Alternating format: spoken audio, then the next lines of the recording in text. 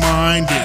We were blinded, looking for peace without Jesus. We can't find it. Ministry minded. We were blinded, looking for peace without Jesus. We can't.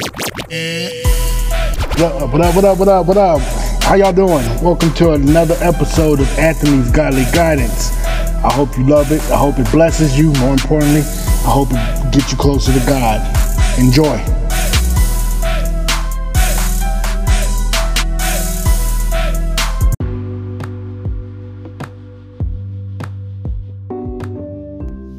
What up, y'all? It's your man Anthony. I'd like to welcome you to another episode of Anthony's Godly Guidance. This is part 2 of the racism series, and I wanted to, at the end of the last episode, I said that the next guest would be Spence, but because of scheduling conflicts, we had to make some adjustments, and so we have the honor and the privilege to have Remix the Dad on with us, Mr. Ryan Greenwood. How you doing, brother? Good man. Thank you for having me, man. I'm excited for this episode. I'm just happy to be here, and thank you for having me on. Right on. Much love. You might hear a little girl in the background, so that'll be the Remix the Dad kind of mix with the Anthony's Godly Guidance. Right. So. The Remix the Dad So twist too. just thank you for hanging on. But Right. Stuff could get a little deep. Stuff could get a little bit silly. So let's dive into this, man. Right. So, as he's saying that, forgive me for all the noises I'm making as I have symptoms of sickness that I had, and this is the remnants of that. So, excuse me for all the noises that I'm making. With that being said, so our topic, I don't know. For those who didn't get to hear the first part of this, was me talking from my perspective, and it was something that was only supposed to be 25 minutes. They ended up being an hour, but I'm passionate about the topic and wanted to be about multiple perspectives. So that being said, when I say racism, what's the first thing that comes to your mind? I have to say ignorance and lack of compassion and lack of trying to understand other people. Okay. Okay. I like that. Give me a little more about that. A little more. Can I tell like a story or something? Yeah. All right. Well, when I was young, I didn't see a lot of black people. I knew one black lady, and my mom worked with her, so I thought black people were as seen on TV, to be honest with you. Right. And I've seen a lot of Mexican people, and I've seen a lot of Asian people, and I saw Indian people, and I'd never really seen. So when I first started seeing them, I was like, okay, so there wasn't any like hatred towards them, Right. because I knew this lady, and she loved us so much, and she's like, oh, that's my babies. And she loved us. Right. But then as I got older, and it's just seeing the this will be the first of many, the stereotype on TV, MTV and BET, and just TV in general, the stereotype that the media puts out there, I was a little worried. I was like, oh, I kind of put up my guard, to be honest. But then I was able to learn about these people and communicate and get to know these people and see them for more than just the color of their skin. Right. Okay. So I like that you had said that you had seen it on TV. I like that because that indirectly ties into the last episode and some of the things that I was talking about. And one of the things that I had talked about was just that there's a lot of I don't see. So because I don't see, I don't see or I don't know a group of people, and because I don't, what fills that is what I see on TV, what I hear other people see, and the limited access that I have, which, as you said, this is going to be said multiple times on there, but which leads to why there are stereotypes about that. And I'm glad you said it from the other side, from the other perspective, because as I talked about, I had a stereotype about Hispanic males and white males because of how I was treated and or, things I've heard and seen. So it's good to have it on that other side, and, it's good to basically for you to say, well, MTV says this, but after being enculturated with, I see this as opposed to what MTV showed me. So I thank you for that. I didn't mean to. I was thinking about that when you said that, and I think these are the real conversations that we need to have, because people won't talk about this. Everybody talks around it, because they're worried about offending somebody. They're like, well, I don't want to say this because they might get upset. One of the other things that, when I speak of, I'm going to say this now, but I'm going to come back to it. Actually, you know what? Now's the prime time to ask you this. When you hear me speak, I spoke of white privilege on the last show. There was a strong part of me that wanted to leave that alone because I was worried about offending.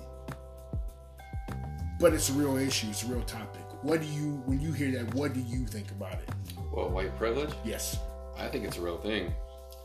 And I'm glad that you said those who are under that to actually use that. And I am using it to help others.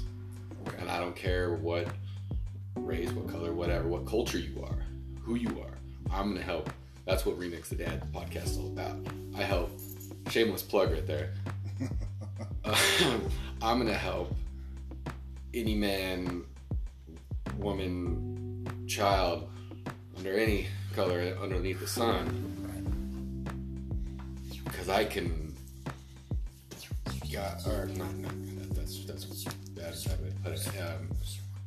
I have that privilege that society's put on me. I can use that and flip it and give it back to my people. Right. My people's everybody. Right. Okay. So, and yeah, I can go do stuff without suspicion. I can do stuff that you probably couldn't do. I can say stuff that you couldn't do. Right. And you can do the same, but that's not the white privilege part, though. Right. No, I got you. And this will probably come up in every episode. I've run into, and I'm glad you didn't say this, I've run into this every time I brought up the topic of white privilege. The people that I was speaking with, the first thing they said was, I'm not rich. I don't have all kind of money. Why am I more privileged than you? And they miss the point when that's being said, because it's not trying to say that because you're white, you're filthy rich. I know better than that. I mean, I've lived in neighborhoods where there were white people there and they had less than we had. So it was never about money. But it was the concept of, if you and I, all things being equal, and let me stress that point, all things being equal, if you and I walk into the store, they're not going to be worried about you as they're going to be worried about me. I could walk into a store with a hoodie on, and you could walk in just how you are right now with your suit and tie, and they're still going to follow you. Right. And that's BS, but that's how it is. Well, right. I'm glad you can admit that. You know what I'm saying? Because there's a lot of people that I've talked to that they have the blinders. They don't want to admit that. They don't want to see that. They don't want to, like in the comparison with the right-handed. It is what it is. The world is set up for right-handed people. And that doesn't mean that right-handed people are evil. That just means that the world was set up for them. And, something as simple as to go to open doors. opening doors are set up for people who are right-handed. For the most part, you know what I'm saying? And should I be upset with you because you are everything that this society was set up to you? I mean, does it bug me as a left-handed? Of course it does. But for you to live in that and to benefit from that doesn't make you a racist. It makes you a person. If the world was set up for left-handed people, I wouldn't complain about it. So that's the one thing. And you know, and another thing when I talk about white privilege that a lot of people don't get, and this was told to me by a I can't remember. I think he was a black professor, if I'm remembering correctly. He was.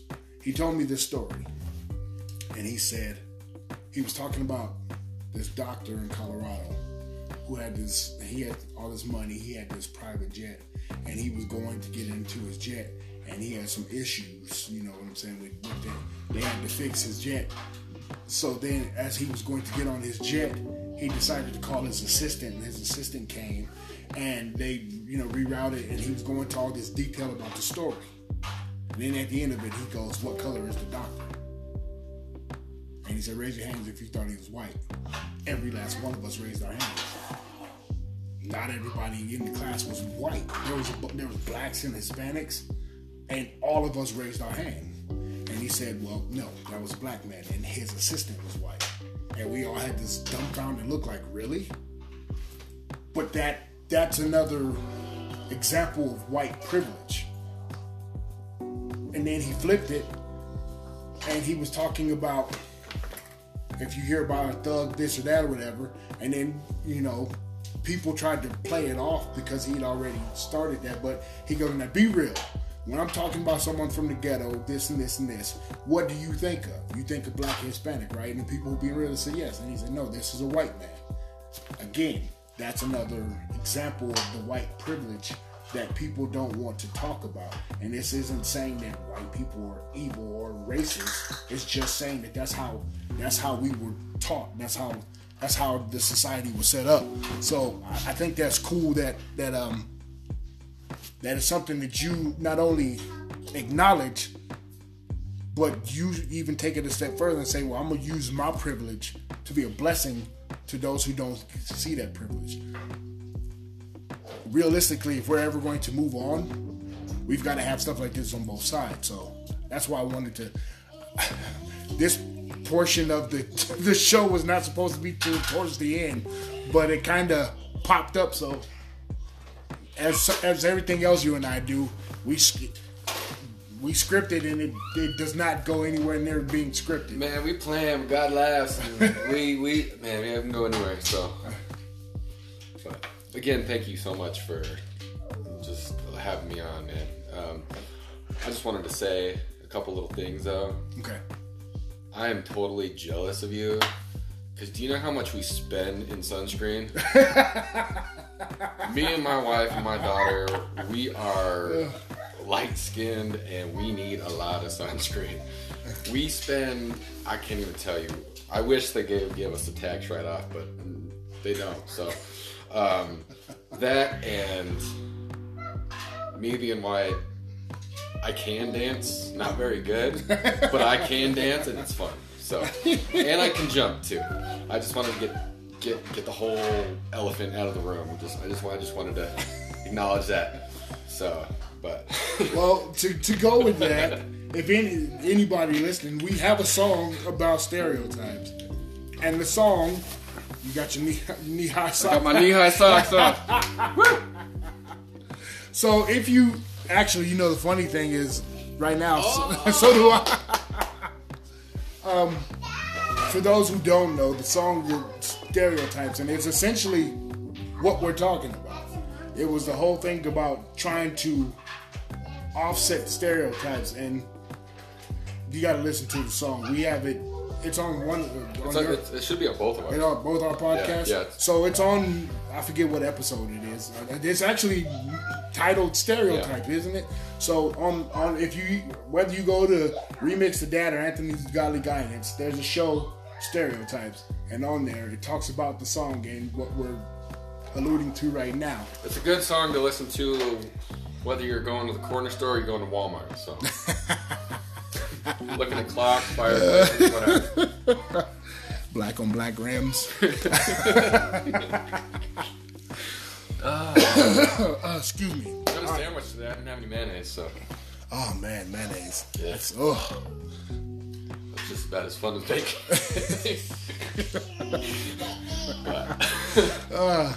I just had to get that out of the way. Well, no. I mean, that's good. And anybody who knows you and I knows that us doing a show together is not going to be straight serious the whole time. Anybody who knows, so it is what it is. I mean, I have no problem with that, but it's good because it does go with what we're talking about. Another question for you. Do you think there's a clear divide or distinction amongst the different races in our society? Of course. I think there is, and I'm going to go on to say that I think social media and media feel that. Okay. I don't think they started it. I'm going to take it another level. I think the enemy started it a long time ago, but then it dies down and it comes back up. And it's that whole separation aspect where you separate and then you say a couple things about the other one, and then they hear the same or a different thing, and then it causes separation, and then it makes that crack or that divide hard to mend. Okay. Does that make sense? No. I got you. Right, and what better way than to conquer than to divide? Yeah. And the reason I ask you that is because I obviously think that there's a clear divide coming from my perspective, being on my side, being a black man. But I don't want it to just be my perspective on it. And even if you didn't think there was a clear divide. Well, I'm going to be honest with you. I didn't there for a while until it was like I saw a little bit. Like I'm just going to throw it out there. Like Obama. Like before Obama, I was like, okay, well, whatever it is, what it is. When I was rapping a lot, when I was doing these shows and going to certain places, I'd get a little bit of flack for being white and rapping and being where I'm supposed to be or being where I'm at. Oh, you gotta be up there. You gotta wear the same. You gotta fit that stereotype. But once Obama got in the office, it was like, okay, yeah, well, you saw that gap come together. I saw that gap come together. But towards the end of his term, you started seeing that scene kind of fall apart, and people's, I guess, true colors, like they started coming out, and then the media was like, "Ooh, there's some firewood here. Let's light that up." And oh, this person said this person said this, and they started lighting it up even more. Right. And a lot of those, I guess, white supremacist groups, they probably were sitting back like, okay, well, we're gonna wait, and then they were probably even doing stuff before, but then the media probably lit that up before. But I didn't really start seeing it until the Obama-Trump changeover. But then since I've been hanging out with you and your family, and then hanging out with and meeting guys like Genesis and a lot of the Colorado hip hop guys, and some of the stuff they said, because they did a competition. This is at a Christian festival, Right. and I like, dude, you guys should have won that contest. And he turned to me and he's like, look at the demographic, and that stuck with me. And I'm like, wow, that you guys, poured your heart and soul. You praised God out here. You killed the stage. You murdered it, buried it, resurrected it, and then killed it again. Right. But because of the demographic, they gave it to somebody else. Right. So that was a flag, and then just even working at different locations, I've seen it. Like out in the oil field. I don't know if I'm going off topic here. Now, correct me if I am. On the oil field, I was known as, I guess the nice way to say it is like a nice Mexican, or not, the albino Mexican. Okay. But they called me the derogatory word. Right. And I hung out with those guys. One, because they were awesome. Two, they fed me. Right. Man, I didn't have to bring no breakfast or lunch. They were like, "Hey, man." So, and then I'd hear a lot of the white guys out there using a lot of these terms, and then they'd be giving me stuff too. Right. Why are you hanging out with them? Why are you with them? What? Right. Because they're not. They're good people. They're awesome people. They're not saying all this stuff that you're saying. Right. They're not being toxic. Well, you need to come over here, hang out with these white boys, man. I'm like, I'm good. And then when I went from there to down to building window blinds down in Montbello, Denver's Aurora area. So I was one of the only white dudes down there. The rest everybody else was black or Mexican. There's a couple Asians in there. And I go to a gas station down there. I get looked at like I'm a foreigner. Right. And it took me 3 weeks to finally get the cashier who was an African American, and he was like, because he kept looking at me funny. It took him 3 weeks to finally get him to, "Hey man, you take care, have a good one." Just because I was showing him love, I was showing him, "Hey man, I'm not here to cause any trouble." Right. Right. And I constantly, "Hey Sam," I kept getting those looks. Luckily, I didn't get any threats or anything like that, but I kept getting that stuff. And this was before all the Trayvon Martin stuff like that. Right. Honestly, I'd be scared to go down there when all that stuff was started firing up. It could have been an issue. Yeah. Because somebody's heated over what they see on the news, or it could have been their cousin or family member. Right. And they see me and they're like, "Oh," and I could have. So I had forgotten about what you were talking about with Genesis and them. I know exactly what you're talking about because I was there. Yeah. And I remember, I didn't know y'all had that conversation that he said that, but it makes perfect sense. So there's that.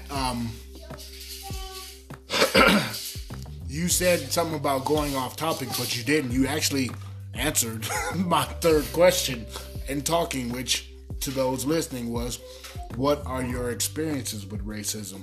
And I want to touch on the issue of essentially reverse racism, because you, being a white man, went into a predominant minority population, and you stuck out like a sore thumb, and people were like, "Whoa, hey!" And to go with that, to still throw in a bit of the white privilege aspect of it, when they saw you, it was a threat, because, "Oh, well, here comes this white dude. I gotta this, or I gotta be this, or you know what I'm saying?" You're still the threat until, like you said, until the brother you were talking to saw, "Oh, well, this cat isn't a threat. He's actually pretty cool." Now, the messed up part is, on the side from minorities, when we do that to white folks, we're good. We're justified. But when that happens in the reverse, now we're mad y'all are racist. And that's tore up. And this is coming from, this is a lot of the topics that are going to come up over this is going to not just, I had a conversation with Pastor and I was telling him where I was going with, my thoughts on this and whatnot.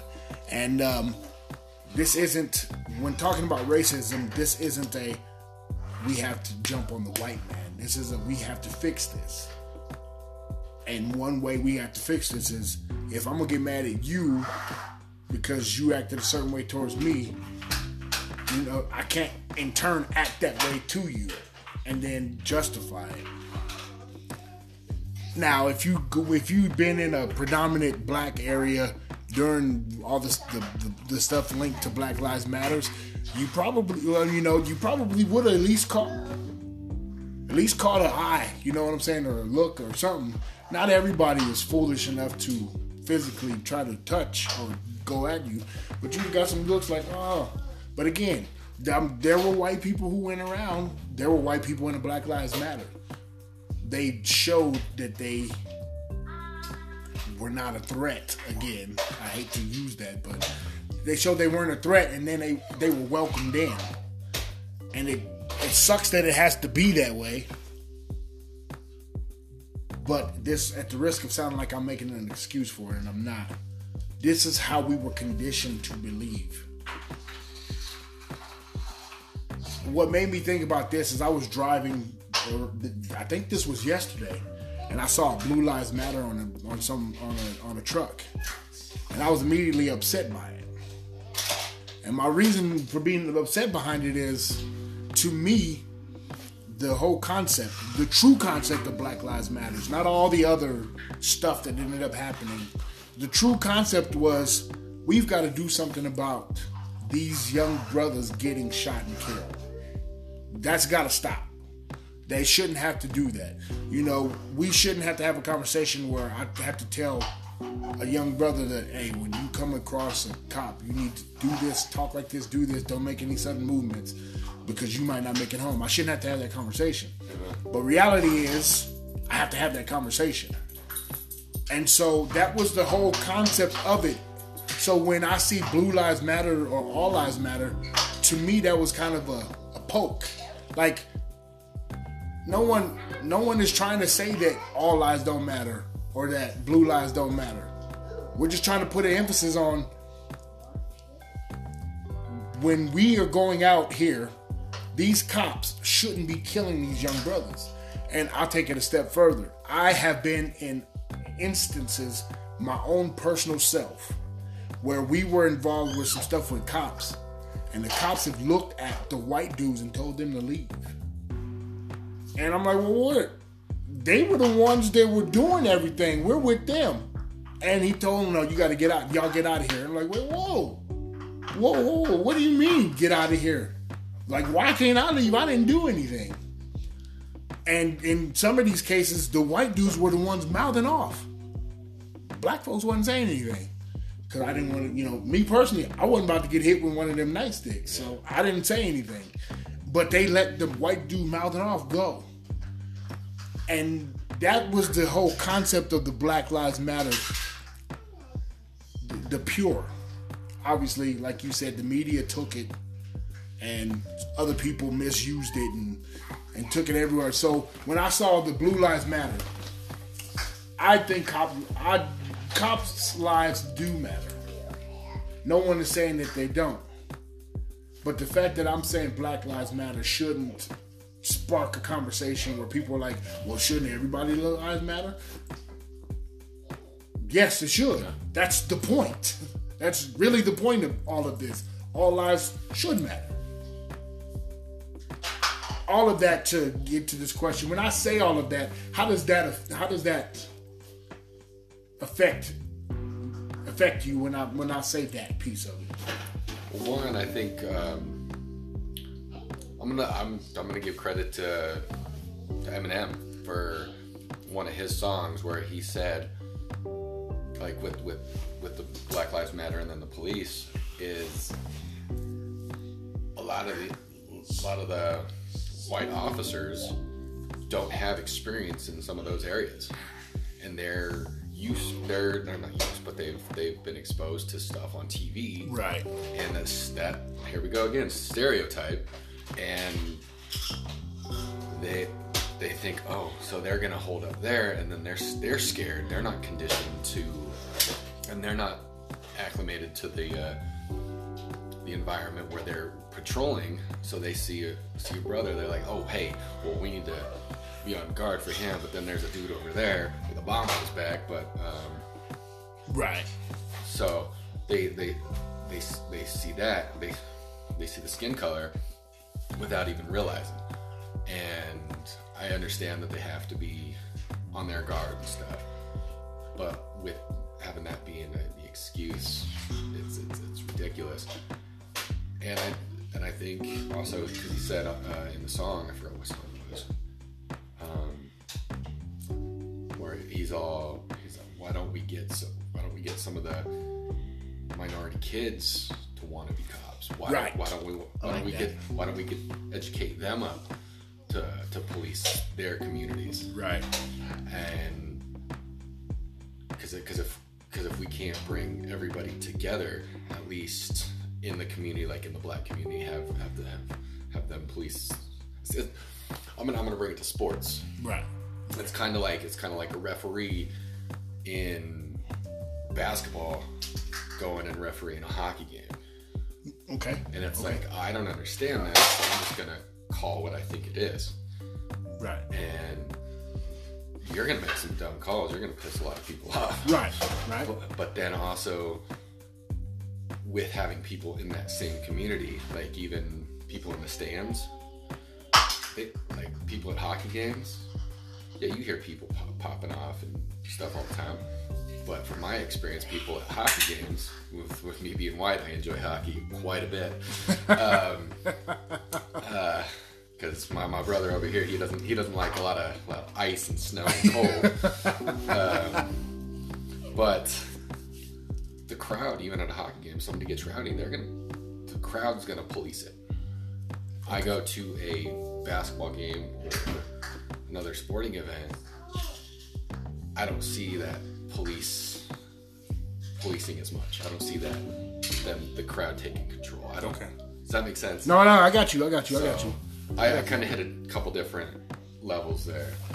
Well, and I agree with you. I've said this, and this is where I get on the minorities. And let me address that this isn't just a black or white thing. It's a people thing. And minorities, a lot of the blacks and Hispanics seem to understand or have a better understanding of it within each other more so than anyone else, from my experience. Let me say it from my experience. But this isn't a black and white thing.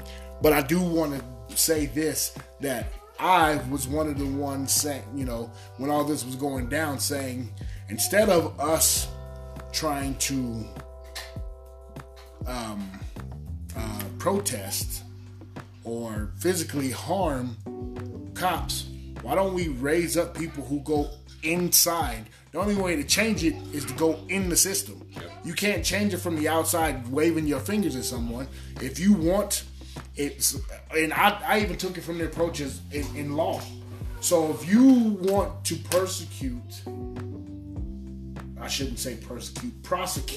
me change that. If you want to prosecute crooked cops, that's how you're going to change it. Complaining about the cop over there saying, oh man, he's a racist, I hate him, we need to get rid of him, and threatening his life ain't gonna do anything but prove their point. Mm-hmm. So if I think that you're a racist and you do something that is in a stereotypical manner, then you've proven my point. So now I will be more inclined to believe that stereotype that I've already been accustomed to believing. And so it further perpetuates. And now I went to your hood, quote unquote. I saw how you are, I saw how you acted to me. So when I go back to my spot, I'm justified in my beliefs or in my beliefs that you are this type of individual. So I believe that minorities need to be cops, need to be lawyers, and they need to be able to go in there and call it what it is. And let's be honest, not all police brutality is white on black or white on brown. There's a lot of brothers who are that are cops that are doing the same stuff that the white cops are doing. And some of them are doing it to a higher degree because, as Ice Cube said in one of his songs, black folks showing off for the white cops. He said it in, never mind, I won't say the title. But yeah, yes, we know what song. I know exactly what song. We know what song I'm talking about. Yeah, but and if you want to know, contact me or Anthony, and we'll send it to you. I was actually just about to bring that up. So another reason that this podcast came up, all kind of different things, but we were watching Straight Outta Compton. Yeah, and to see what led Ice Cube to write that song. Like, they were literally treated like crap. And it wasn't just the white cops, it was the black cops who did it. And so, of course, they were upset. I'm not saying that that's the right way to go about it. But you have a bunch of young dudes. They were kids at the time. Eazy-E was the only one, really, that wasn't a kid. All the rest of them were kids. And you're treating them like this. What do you think they're going to do? They didn't shoot you. They didn't try to beat you. What they did is they voiced their opinion. And a lot of people who thought the same way were like, and so they write this song. Again, I'm not justifying the song. I'm saying I understand why they wrote the song. And it was a message saying basically what we're talking about now. This was a message saying that all the stuff that happened with Trayvon Martin and everybody else 30 years ago, Ice Cube and them were saying, hey, I need to watch out for this. Because this is how we feel about y'all doing this. Yeah. And everybody was like, oh, no, there's this, you know. And, I mean, another song, since we're talking about the message. Again, The message was, in fact, a message. Listen to what I'm saying. This is how we feel. So we need to do something about this or else. Nobody took it serious because there was some quote-unquote dumb kids in the ghetto who didn't know what they were talking about. And then we saw things come from that. I watched an interview with DMC from Run DMC, man. Darryl McDaniels. Much love to them. Run DMC and stuff. Dude, he came out with an interview and saying, that's what we need. We need that. We need messages like that. We need messages. I don't care if you're black, white, Asian, Mexican, alien, whatever. We need hip-hop to come out with something like informal and just open our eyes. We don't need this mumble party bling BS. Right. We need that. And excuse me.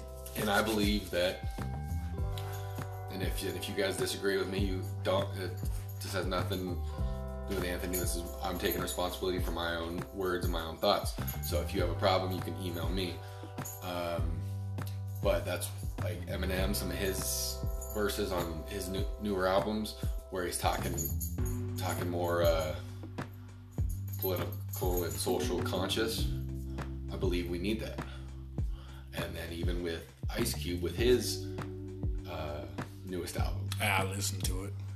There's a lot of good stuff that we not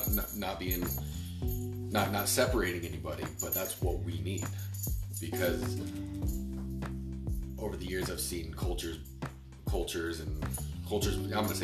blend, where we're having a lot of people take the pills, take the drugs and stuff, and it's a cultural thing now. It's not a race thing, but we all need that kind of wake up call. Or even the new Black Eyed Peas. I don't know if you heard that. I haven't heard that. It's called Ring the Alarm, and one of the first lines is wake up, ring the alarm, wake up. And it's talking about our system, how it's trying to divide and conquer us, not our system, but the system is trying to divide and conquer us. And they're not only using racism, but they're also using science and food and all this stuff just to tear us down and apart and dumb us down. And I believe, seriously, a lot of you young rappers who are out there now, go back to that. Go back to talking about stuff you're seeing in your neighborhood. Go back to your experiences. I don't give a darn about you. That was a white guy. I mean, I don't give a darn about your black on black rims, and I don't care about any of that.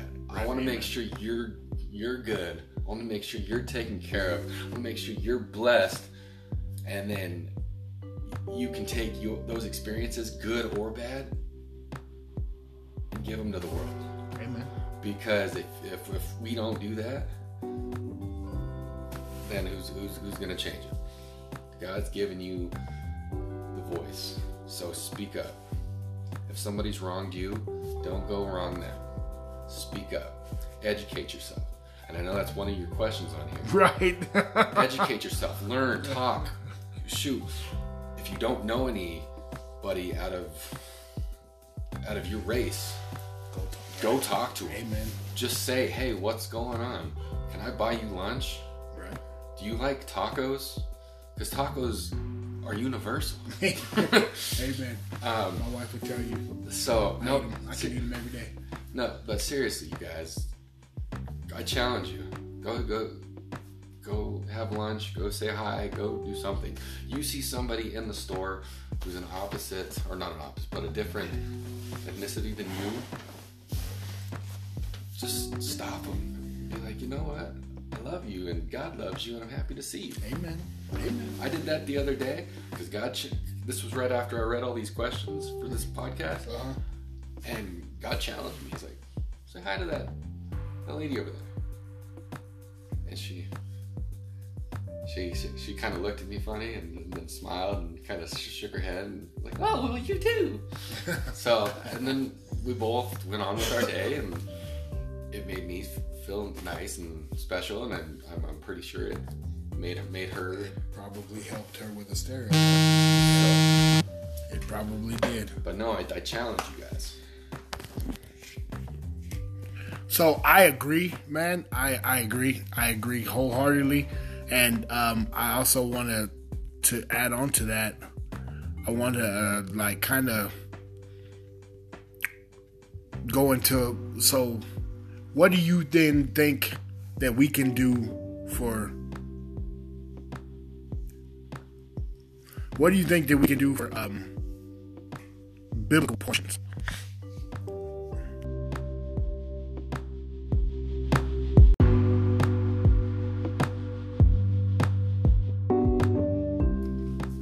So, the way I worded that was funky. What I wanted to ask you is, in the biblical sense, how do you think we can fix this problem? And let me say this on the front side of that. To go with real quick to when you're talking about what rappers, should be more socially conscious, socially aware.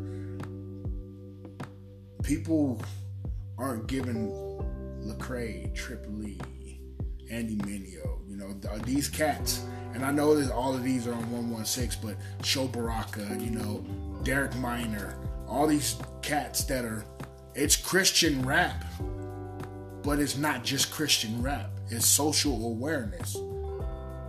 But these people are getting hated on, both inside and outside of the church, mind you.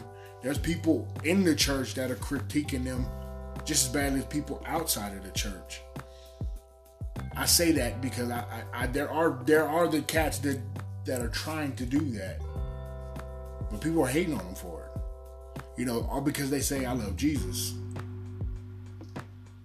But how are we going to fix it? You know what I'm saying? But let me stop. Back to my original question. In a biblical sense, how do we fix this problem? In your opinion? Well, doesn't it say love thy neighbor? That's there you go. There you go. I don't, because I could BS you all day and be like, la la la la. God just dropped it on my heart to love thy neighbor. Because if you love, if when you said it in the first part, if you love God but you hate somebody else because of their race or just hate anybody in general, do you really love God? Right. Because we're all made in the image. Right. So, and it's like, okay, and then you gotta love yourself, but then love your neighbor as you love yourself. But if you hate yourself, but that means you hate God. Amen. So, and I'm guilty of this myself. Sometimes I can't stand myself. So, I struggle with that, and I ask God for compassion and love for that. But that's a different story. But yeah, with racism, that's just love, man. Amen. From a biblical sense, love. So I like what you said, and I want to touch on that just a little bit. You said that you sometimes struggle with loving yourself. Yeah. How many people do you think are racist or have these discriminatory thoughts towards other people because they don't even like themselves? Can I tell you something? I hated being white for the longest time. Okay, why is that? Because I was in situations that I told you about earlier. Okay. In this episode. Okay. I got made fun of because, jokingly, because I like to dance. You can't dance because you're a white boy. Mm-hmm. You can't rap because you're a white boy. You can't do this, and this because you're a white boy. Okay. And I know that may seem pity, but when you pile up enough rabbit turds, you're gonna have a pile. So I hated my skin color. I hated who I was. I wanted. I'm not just being honest with you. But then once I've kind of just took a step back, and got more into the Word, and building more of a relationship with God, I could look at myself and be like, "Dang, you're a dang sexy white boy." You embrace your Ned Flanders, embrace your Mr. Rogers, man. Those are some cool cats, man. I agree with you. And I'll say this because this just made me think, what you said made me think of the study that we learned in psychology. And it's come up several times, but they asked a bunch of minority, Black, Hispanic, Asian, they asked a bunch of kids what doll did they prefer, the black doll or the white doll. And like some off the wall, like 90% of them said the white doll. They asked which was the bad doll. They said the black doll. Which was the mean doll. They said the black doll. Which was the one that was pure, and they said the white doll.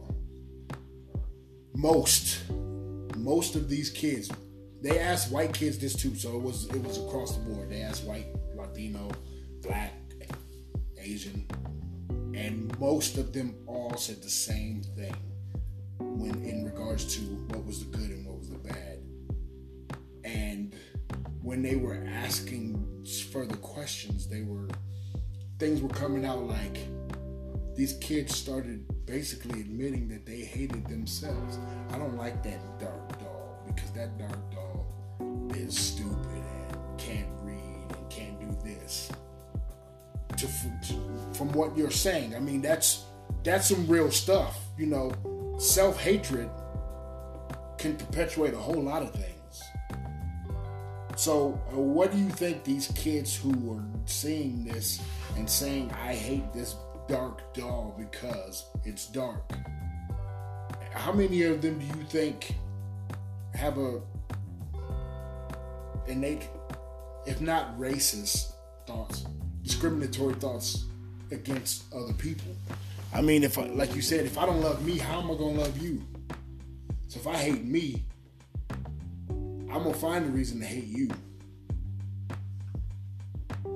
Again, stereotypes come into play. And it's crazy how that happens, but nobody talks about stuff like that. You know, and the big elephant in the room that no one wants to address is your exact words, and I agree with you, is love. Love thy neighbor as you love thyself. Now, if we had a society that loved God, we'd be able to love our neighbor. We'd be able to love ourselves so that we could love our neighbor. And that your difference, because one of the biggest issues I'm finding, at least in our American society, is we have a hard time with people not agreeing with our perspective. Well, I think with social media, that's enhanced it too. I agree. Everybody's a keyboard soldier. So. Right, and that's true. You know, whether it be. But that's a totally different topic, though. I mean, but it's true, and there's a lot of people that wouldn't dare say some of the things they're saying that are all kind of gun ho now that they have Facebook, you know, or Instagram. I've actually had to confront a couple family members about certain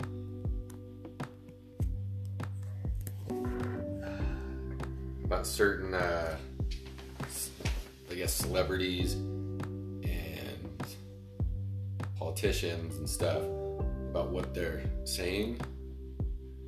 I even asked them, I was like, would you say that to their face? Why do you feel that way? Why do you feel like you should call them that though and say that stuff to them? Oh, well, blah, blah, blah. No, would you say that to them? No.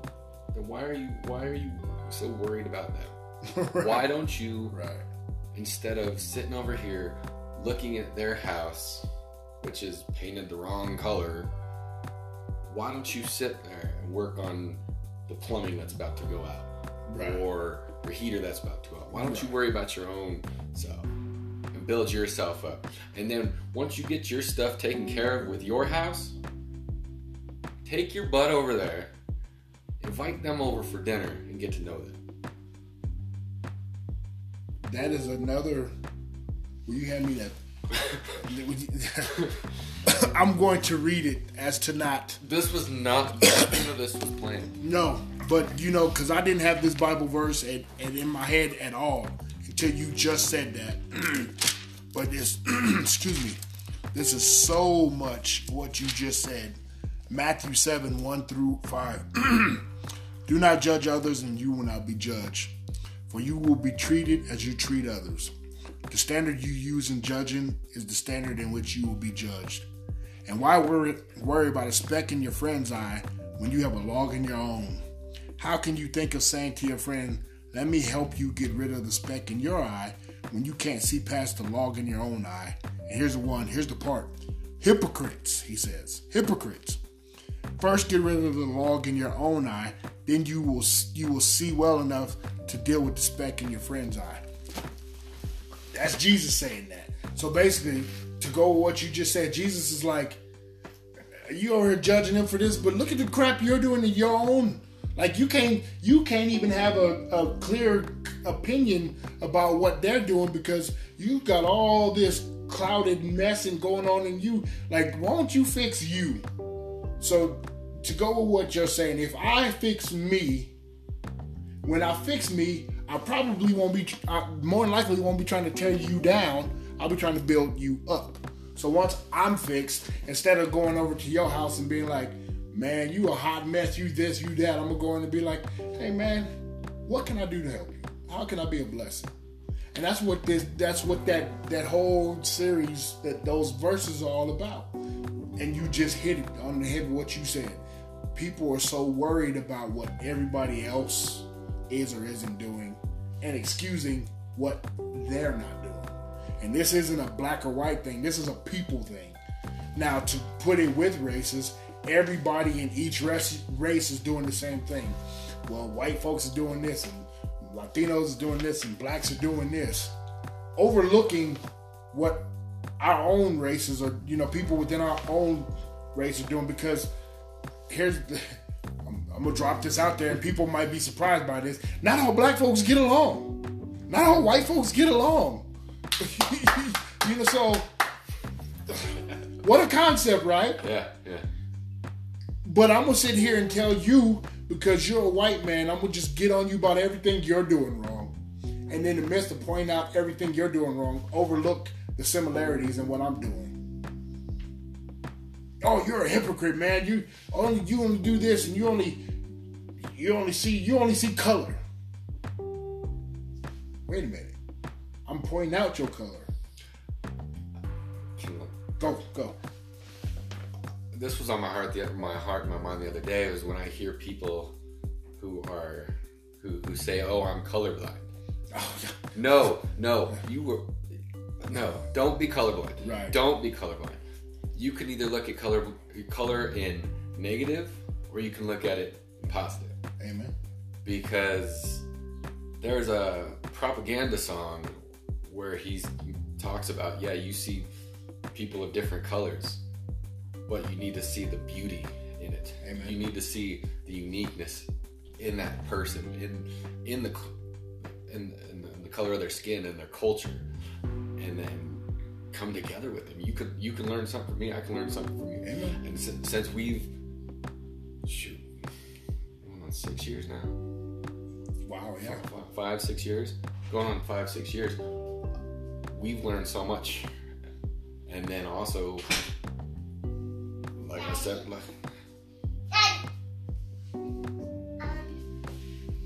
So we have a special guest. I am really watching Lego Critters. Awesome. And the Legos are yellow, so so they're not white. They're yellow. I'm just kidding. But propaganda. He talks about having those the differences, but also having like a different perspective. Like, hey, I can learn from you. You can learn from me, and then also my daughter. I'm super like, it brings me joy that we get to be family with you guys. We get to live life with the Johnsons, the Trujillos, the Kenneth Michaels, and just everybody. Right. Black, white, Asian, whatever. And because when I was growing up, I was predominantly white world. Right. And then there was Hispanics and stuff, Mexicans and Asians, but now just having her be exposed to all the races and all the cultures, it brings me joy. Right. Funny you say that. So what you just were talking about when you said the colorblind, one of the inspirations for me to do this podcast is this book I'm reading, and it's The Third Option. It's by Miles McPherson. Okay. He's a pastor in San Diego. He used to be a San Diego Charger, actually. He used to play football. And he wrote this book. For the listeners, what's it called again? It is called The Third Option, and it's by Miles McPherson. It's actually in my car right now as we speak. And one of the things he said is what you just said with that. He was saying that, you know, when people, basically what he said is, I get what people are trying to say when they say they are colorblind, but no, you're not. You're not colorblind. You see color.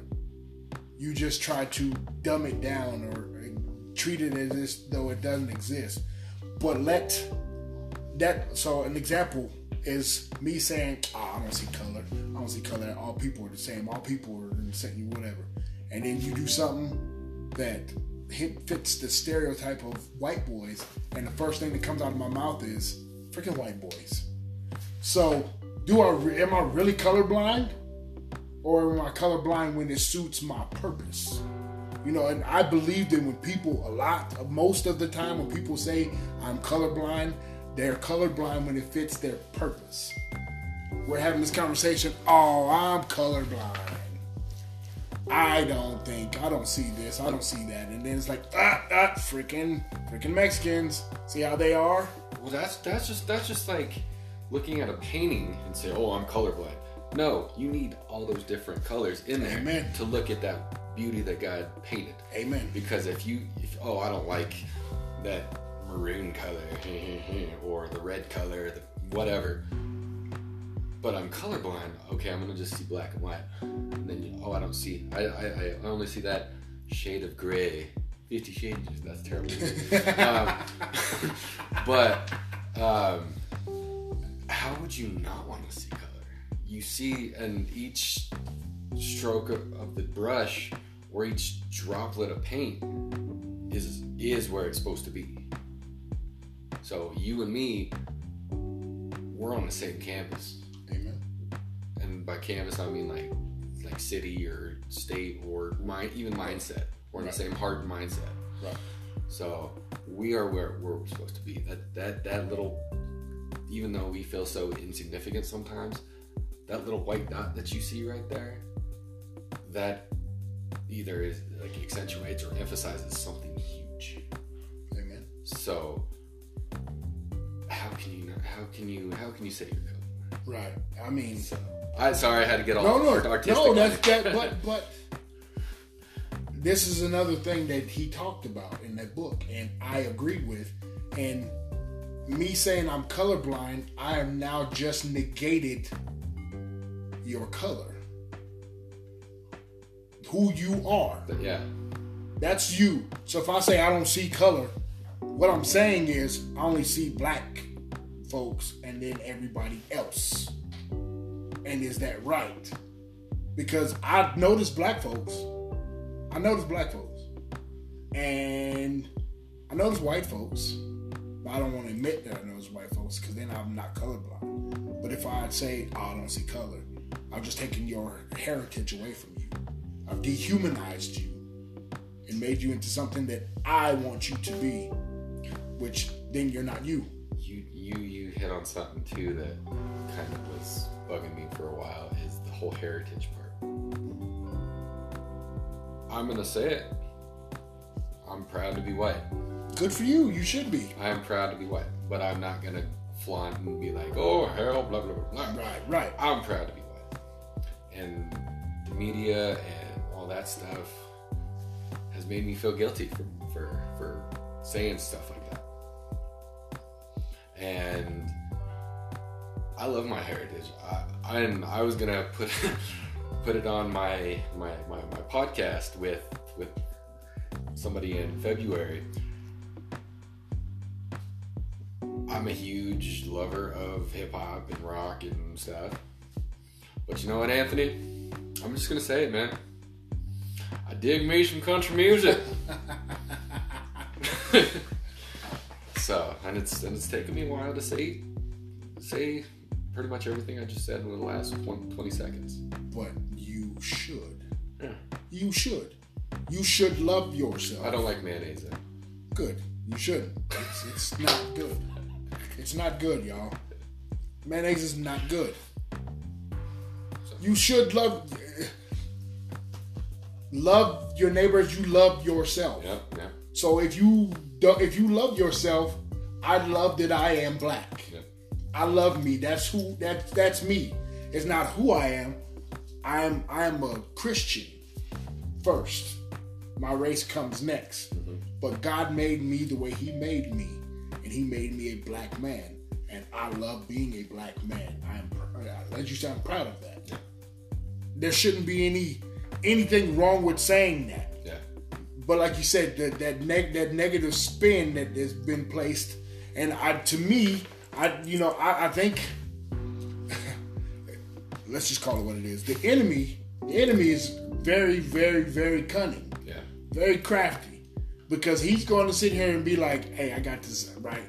So I need you to say that you're proud to be black. I need you to say that you're proud to be Hispanic. But I want you to beat this fool up when he says he's proud to be white. But it's all right when y'all say you're proud to be your heritage, but they can't.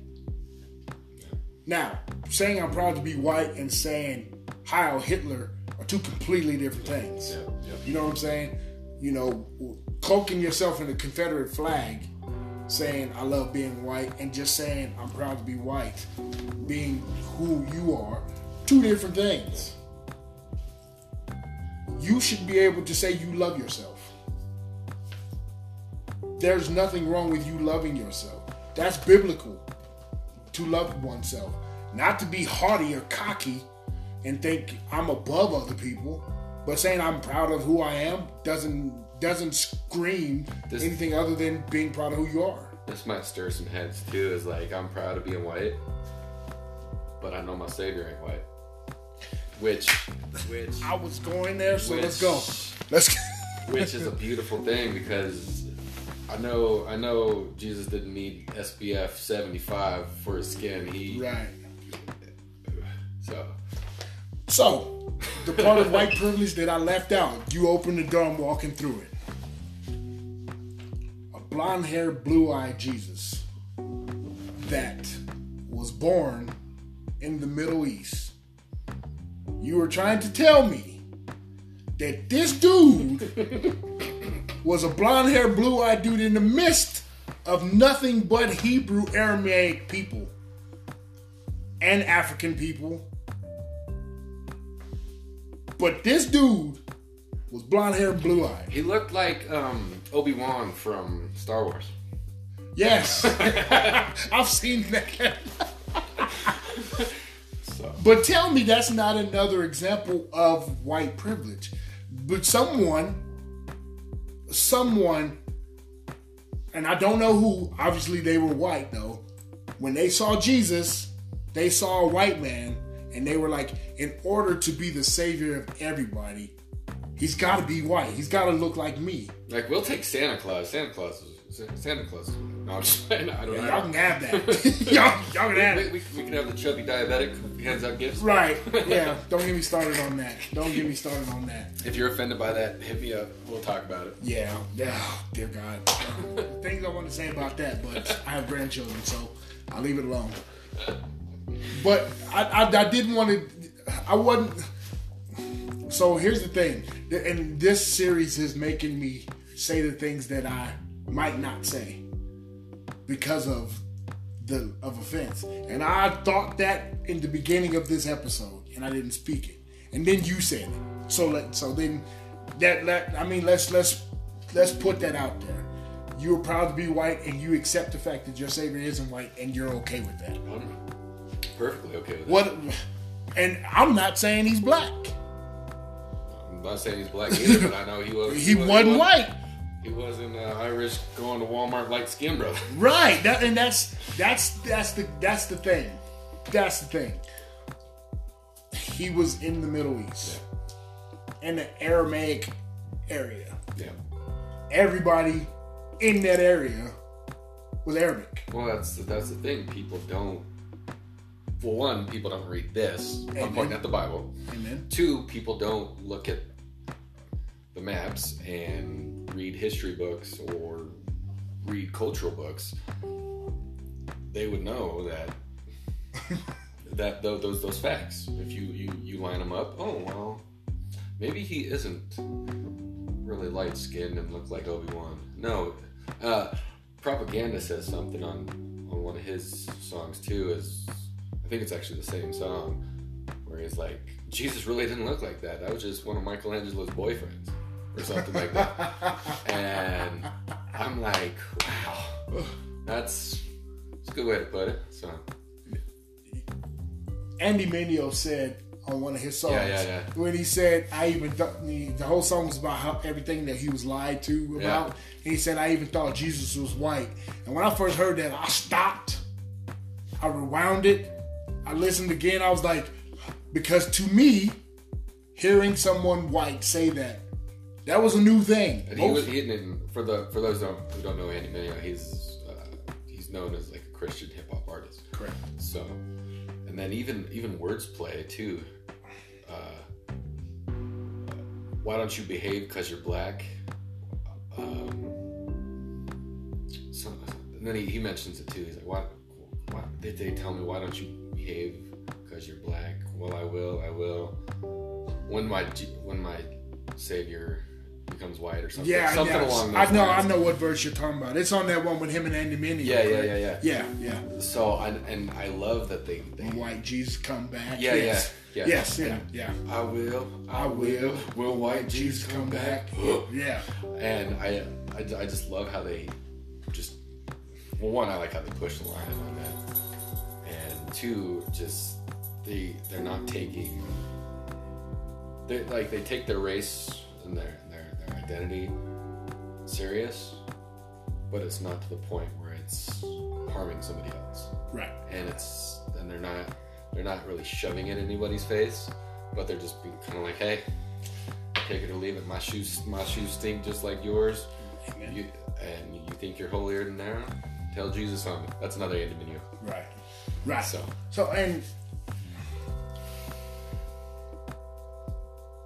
I think, and to quote something Bizzle said, because Bizzle spoke on this, and man, that dude is so deep. Yeah. Bizzle is so deep. I don't listen to him as much as I. Man, you gotta listen to him because that dude says some stuff, man. That dude is extremely deep, and like you'll be listening to it, you'll be like, dang, man, like that. That dude is mad deep. So if you ever listen to this Bizzle, mad props, man. So anyway, in the song, he's talking about how black folks are saying that they don't believe in Christ because he don't look like them, because these pictures of Jesus are white, and they're calling Christianity the white man's religion because of it. And so he says, okay, well, let me tell you something. And he's pointing out how we could say that Jesus is black in the song. I mean, they hid him in Egypt. How do you hide a blonde-haired, blue-eyed dude in Egypt? It's like me going to Aurora. Right. Yeah, you don't hide that. And so that's just one of the things he was saying. And the point is, he was trying to say that there are dark people in the Bible, and that Moses was hidden in Egypt. He was a part of the Pharaoh's family. You can't do that with someone sticking out like that. And he goes through all this, and he was saying, and this was before they even classified a race as black. But one thing he said is, but you should believe in him, even though I'm sitting there telling you that he ain't white. That shouldn't matter to you. If you believe in him, you should believe in him, regardless of all of that. And I think that's powerful, because he's saying, yes, I'm telling you that if you read that book, the Bible, like you said, and you pay attention to history, you'll know that he was not white. But that shouldn't be the reason you believe in him. You should believe in him because you believe in him, because he saved you, because you love him. And I think that, I will say this, there were people in Christianity who utilized the white privilege as a means to discriminate against black folks, because at the time this was slavery, and they utilized this, and they if you want to make a person feel inferior, show them that their culture, their skin, their race means nothing. And there were people who used Christianity to do that. I don't negate that. But they're not Christians. There's extremists everywhere. I'm not going to that topic. Let me stop. But you get there are extremists. They utilize the fact that if we want them to feel inferior, let's show them they're inferior. And at the time, most couldn't read anyway, so they couldn't read this book and find out for themselves, or they couldn't read this other book and find out for themselves, so they don't know any better. Well, you kind of hit that. A lot of people back then couldn't read. Now, even now, there's a lot of people who can't read. Right. No matter what race. But then it's crazy because they go to a public school and they're given the books and stuff like that, but then there's a different agenda there. but that's also a different topic. But then they go to get into the real world. Some of them get into the real world, and then some of them get into trouble because they don't learn really how to read or anything like that. They don't learn anything about Jesus. So then you see where I'm going with this. Yeah. They go from school to prison pipeline. Right. And I'm not saying it's just a certain race. I'm seeing it with all races, but it's predominantly minorities. Right. And then they get incarcerated, and then they don't have a lot to do in there. They have a lot of time. Where do you think they learn to read? Right. They learn to read in there, and by the time they do, sometimes it's too late. Right. So instead of educating our kids, we let the system take care of them, and then there they go. And some of them keep going on their oblivious. Right. Even though Jesus does call them and be like, hey, look at this, give them plenty of opportunities, which I believe they do, that Jesus does. Sometimes the enemy, I'm not just blaming it on the person, I'm blaming it also on the enemy, distracts them because he sees them, and I'm talking about all races again, as easy to distract. Right. So they're not able to do that, and then they're just going to go off their own way. It's kind of like, I don't know. But you get what I'm saying. I got you. So, but pretty much what I'm going off that is we just need to teach our kids when they're young. I agree. And expose them to different people, different cultures, different races, different music, just even different educational sources. Right. Like our history books. Yeah. Well. I just rolled my eyes. Yeah. Don't give me can't see me. on that either. Our history books back in the day, even probably today, I don't know, but they were so one-sided. Biased. Yeah. And it made all the quote unquote heroes of America look great. They weren't great. And that's another thing too that I can bring up is like that I kind of have a problem with is Western Christianity is we try and make all these amazing people in the Bible, keep them on a pedestal. Yeah, they were amazing. You want to know why they were amazing? Because all the trials and struggles and troubles that they went through. And we don't highlight those. Right. We just kind of like, And I think we do that just to try and keep... what am I trying to get at? The people who know this and who are in, I guess, quote-unquote, control, and who are educated, they try and bring it down and be like, okay, well, you see this, and this. You should be just like that. Right. Not showing that person that they just pointed out made those mistakes. Right. So I agree. Big old tangent, sorry. No. But I agree with this, and yeah. I'm going to be as brief because I'm trying to be respectful of your time and the people listening. Christianity, in its purest form, had absolutely zero to do with anything other than Christ saved us. He loves us. We need to love others. End of discussion. People took verse here, piece here, and put it together, like you're saying, to make it pretty to fit to whatever agenda that they had. And this is why we have so many people who have a problem with Christianity. We talk about Moses going into save the Jews in Egypt. We don't talk about why he had to go back to Egypt, because he was a murderer. He had a moment where he snapped and he murdered someone and he had to dip. So this flawed man saved millions of people once he realized who God was and what God was doing with him. Paul, who wrote most of the New Testament, was a persecutor of the church. We don't talk about that. We talk about how great, I shouldn't say we, they. Let's say they. They talk about how great of a man, and like you said, he is, but he was a flawed man who once he saw who God was, he then changed to be able to bless others.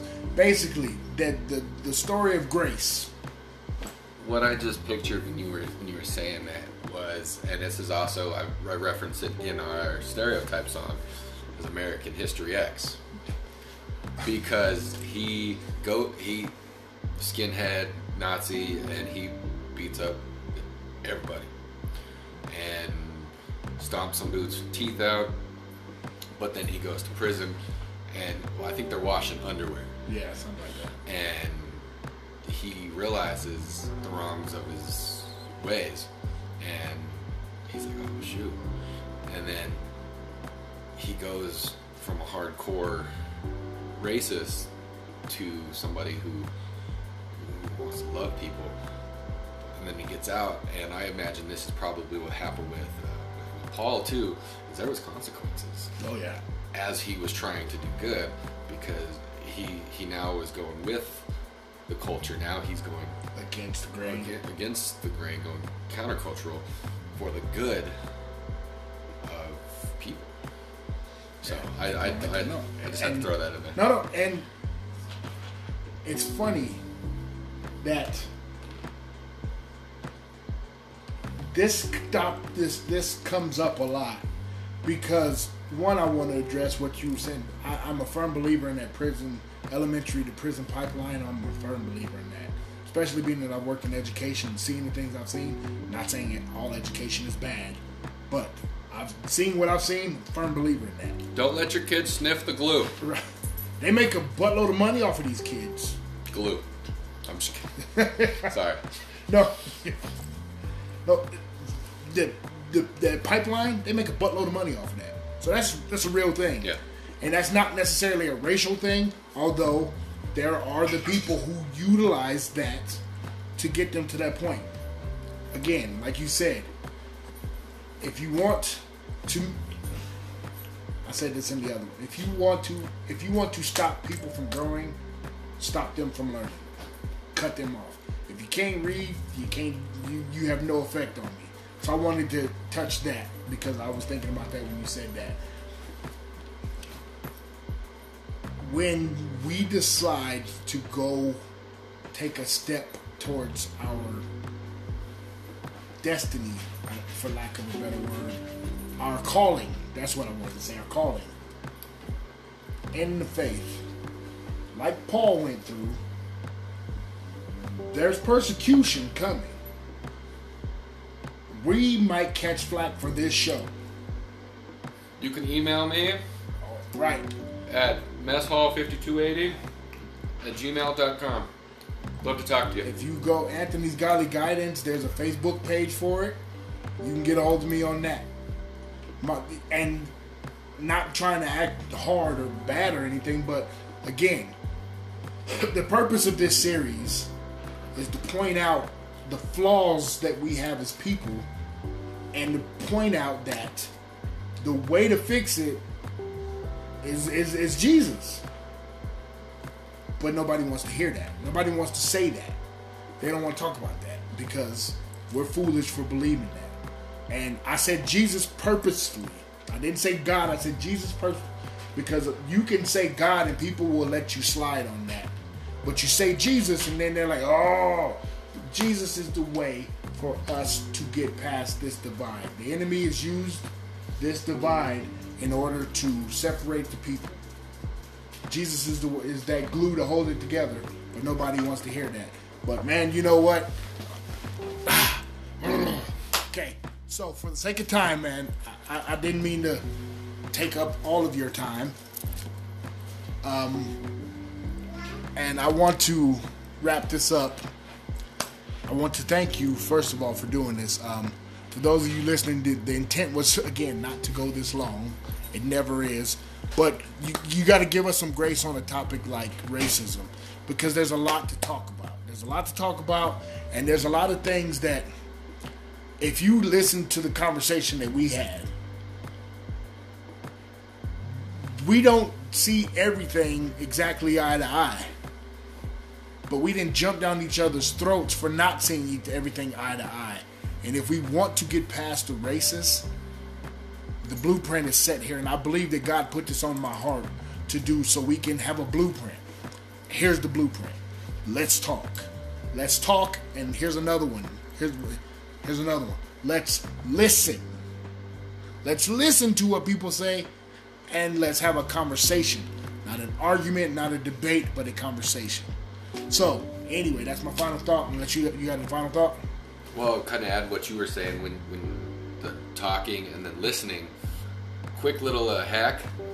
Give the other person 7 seconds to let them finish what they're saying, and then once they're done with theirs, and then you go. But be respectful and loving. Amen. Amen. So with that being said, thank you for listening. Thank you for holding on with us. This was a long episode, but that's how when we get together, this is what we do. Come back next week for part 3, and my belief is if his schedule fits, Spencer will be on next week. If not, we're going to get him in there. But we're working on that right now. But so come back next week for episode 3. I'll just hear another perspective. Love y'all. God bless.